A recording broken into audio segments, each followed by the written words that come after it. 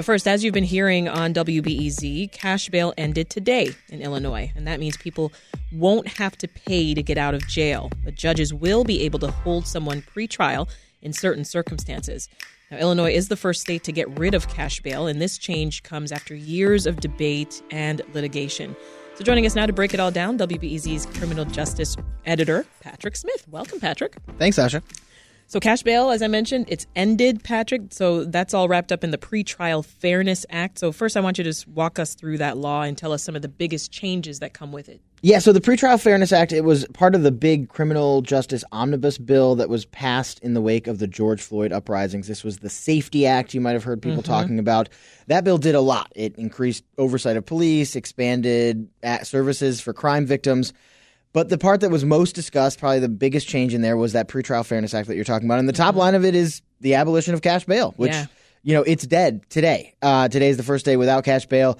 So that Pretrial Fairness Act, it means money no longer plays a part in determining who gets held in jail and who gets released while awaiting trial. There's some other details in there, like changing the risk assessments, who gets notified about pretrial hearings. But honestly, the Pretrial Fairness Act, it's pretty simple to understand. No more cash bail. No more cash bail. Yeah. And, you alluded to this, but Illinois lawmakers passed the legislation back in the beginning of 2021. So why was there this delay? Because it's been a minute. Well, and it was always supposed to be a minute, actually. This is a huge change. It changes everything about the way people are processed and handled and decisions are made before trial, like right after people first get arrested. So this was originally supposed to go into effect of January of 2023, so January of this year. So it was always going to be 2 years. And the idea was we're making a huge change to our system. County players, officials, attorneys are going to need time to get ready. We're going to give them 2 years.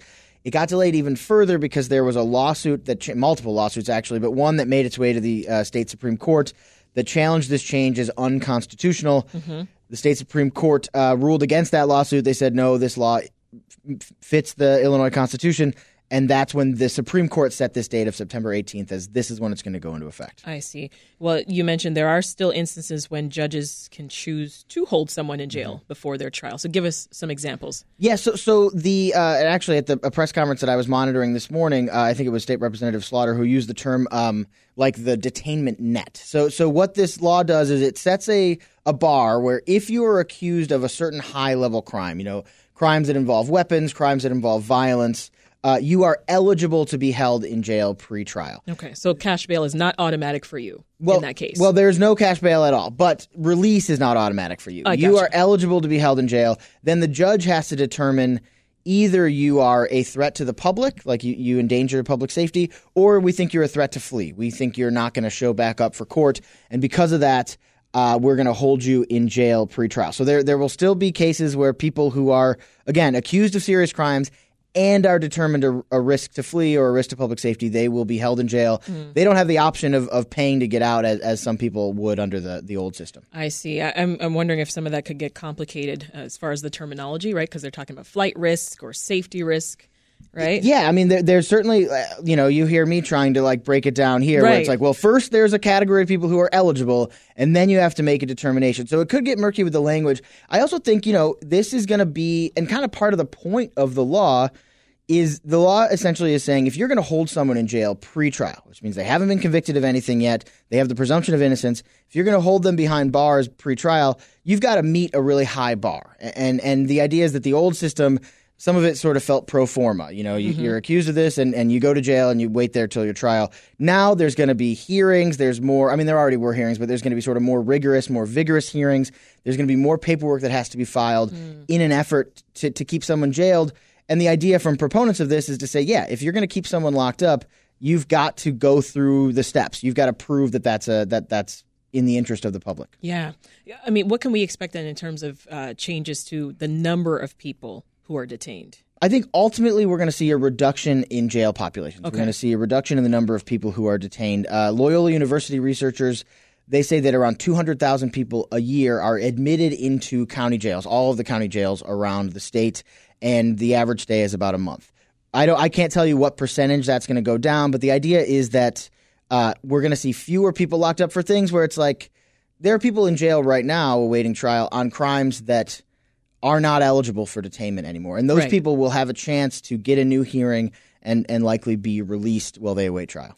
Yeah, the law is expected to change how charges of domestic violence and sexual violence are also handled. Tell us more. Yeah, I mean, that's something that actually this is a big thing we've heard from a lot of law enforcement groups and others who were opposed to this change. And they say it's bad for victims of crime and it's bad for public safety. But a lot of advocates for crime victims, including advocates for victims or survivors of domestic violence, survivors of sexual violence like you're talking about there, they say that this law is good because in the old days, and by the old days I mean like on Friday, a couple days ago, right, somebody could get picked up for, alleged domestic battery. They might go to court. The person who was the survivor of that domestic battery might not have any idea when their bond court date is, and they could pay some nominal amount, and then they're out.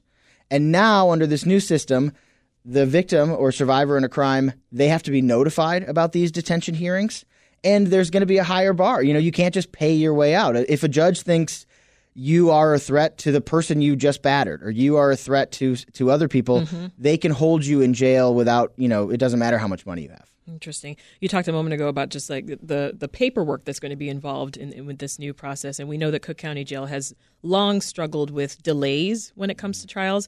So I'm curious if people can expect that this, this ending of cash bail means a shorter wait time?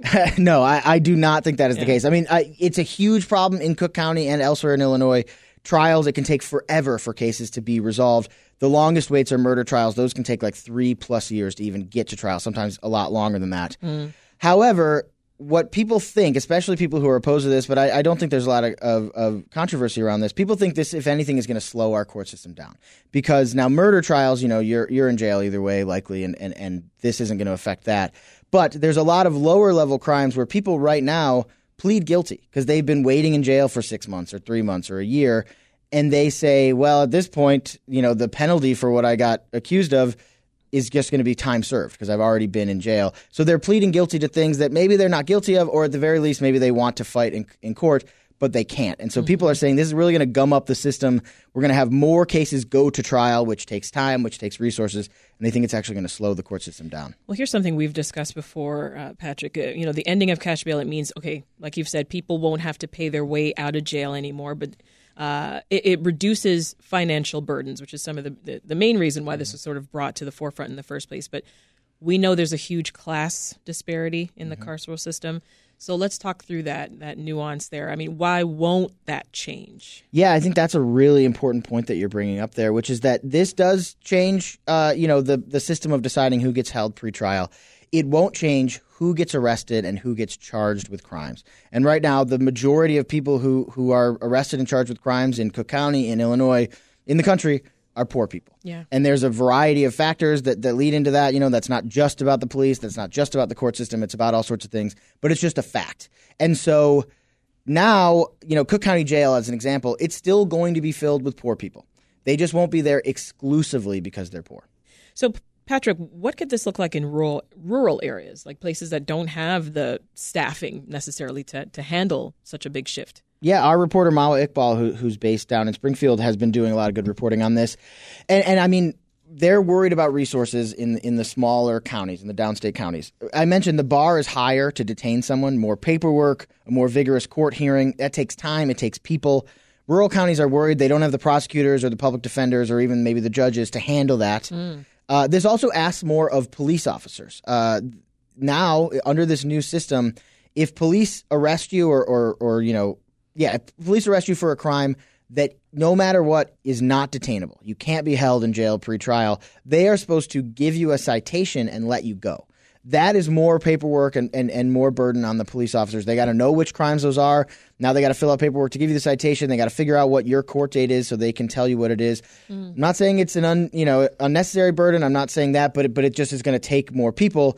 One rural sheriff told Mawa, if I've got one officer who's in the office filling out paperwork for somebody, that cuts the number of people I have on patrol in half. Now I have one person on the streets. Yeah.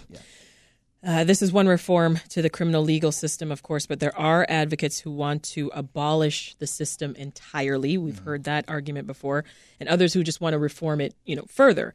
So talk more about what some of the activists are hoping for now that we've got cash bail out of there. Yeah, I mean, well, that's something I'm going to be watching. There are folks, of course, who are going to be pushing for more radical changes through protests, other action. I mean, that's what it was, mass protests after George Floyd's killing that led to this change. I mean, to be clear, people have been working toward this, but that was what sort of pushed this radical transformation in. People are going to still be pushing to really drastically reduce the number of people we arrest and imprison.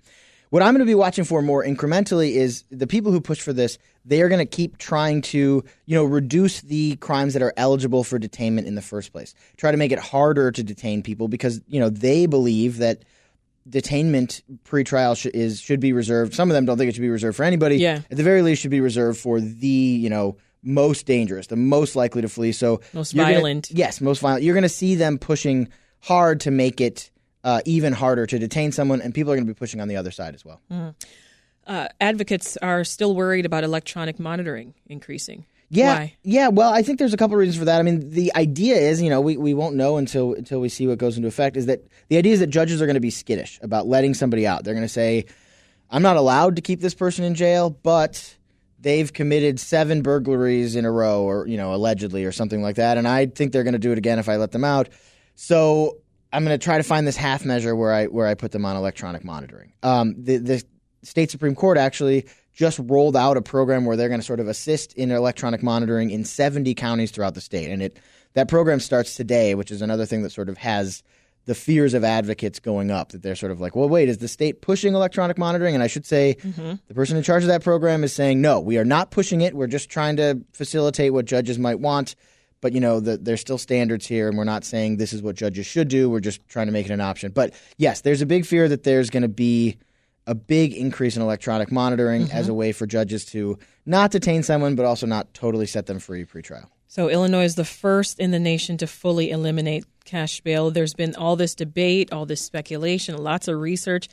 So now that the change is here, Patrick, what could these next few months look like? I mean, I know it's day one, yes. But I mean, if you had your crystal ball, what would you say? And what will advocates on all sides of this be looking at closely? Yeah, well, I should say national advocates were a big part of pushing this here in Illinois, and they have told us here at WBEZ that they're going to be watching Illinois closely. They think that Illinois is going to prove to the rest of the country that you can have safety and justice and fairness in your system. So all eyes are on our state right now. All eyes are on our state because on the other side, people who have been opposed to other bail reforms in other states who are opposed to this, they're going to be looking for the opposite. They're going to be looking for people who get released who, have a rap sheet that raises eyebrows, looking for people, who unfortunately commit a crime while they're out awaiting trial. So all eyes are going to be here. All eyes are going to are going to try to elevate instances where it kind of proves their point. Yeah. We'll leave it there. Patrick Smith is criminal justice editor here at WBEZ, talking with us about the end to cash bail in Illinois. Thank you so much, Patrick. Thank you.